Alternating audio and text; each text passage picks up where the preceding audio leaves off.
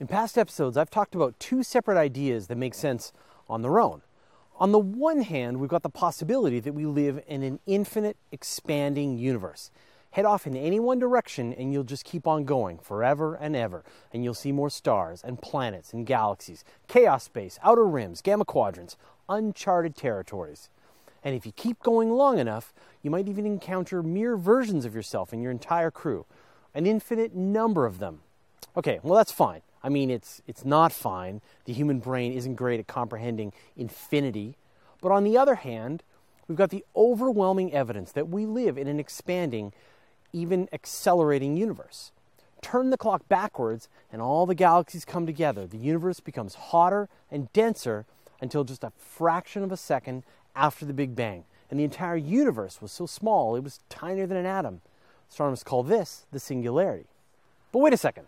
Isn't this a contradiction? How can you have a universe which is infinite in size, but which used to be so small that it doesn't even have a size? In times like this, I need to bring in a bigger brain, someone who has dedicated their life to studying the cosmos. It's time for astrophysicist Dr. Paul Matt Sutter. He's here to patiently help me understand this conundrum. Welcome back to the Guide to Space. Hey, Fraser, thanks for having me back. All right, so this is a conundrum. I've had this question come from a bunch of people a bunch of times. This idea that on the one hand, we think the universe is infinite.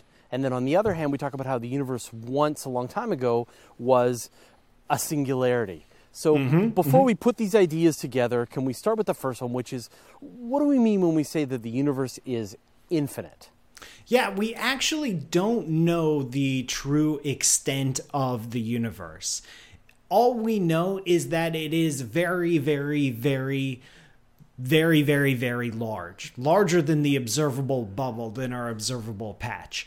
It is at least 100 times larger. It could be infinite, but we actually don't know. But either way, even if it's not infinite right now, since the universe is expanding, given an infinite amount of time, the universe will be infinitely big, even if it's not infinitely big right now. But it could be infinite right now. Yes, it could be. Okay, all right. Okay, so that's sort of what it means, and we've done episodes about this, about what it means, some of the implications are if the universe is infinite. So then let's talk about the other side of this equation, which is like, what does it mean that the universe was once a singularity way back in the day? Back in the day, yeah. So check this out. There is no such thing as the singularity. No such thing as the singularity. That? Yeah. Okay, well then, so we shouldn't even be using this term. We actually shouldn't, because the singularity, this concept of a point of infinite density, this is an artifact of the mathematics that we use to describe the universe. In this case, general relativity. And the presence of that artifact, the presence of that infinity, tells us that our math is going wrong. It tells us, it's a sign that our mathematics are inadequate to describe the physics of the universe at the earliest times.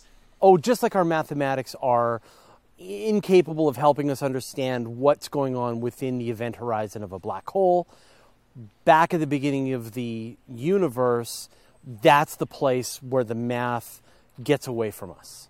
Exactly. So just like the singularity of a black hole, we don't know what's really going on in the center of a black hole. We don't know what's going on in the very, very extremely early universe. The whole Big Bang Theory, this is our story of the history of the universe going back to very early times. But when general relativity says, oh yeah, if you extrapolate far enough, go back enough far in time, there's a singularity, a point of infinite density, that's general relativity telling you, hey, I can't go any further. You need some other physical theory if you want to go further back. So then when we do take those ideas and bring them together, what does it mean to have a universe that is hot and dense and infinitely small or beyond our comprehension, and yet also still be infinite in size? Right, so this is a matter of densities. Singularities, these points of breakdown, aren't measured in terms of physical extent, they're measured in terms of densities. So if I have two galaxies that are 1,000,000 light years apart right now, and I run the clock backwards, even if the entire universe is infinite, those galaxies will be closer together in the past. And then I run the clock even further back and further back. They'll be closer and closer. They'll have merged together. There'll be one thing. There'll be one small, very small compressed thing. The densities rise higher and higher, no matter the true spatial extent of the entire universe.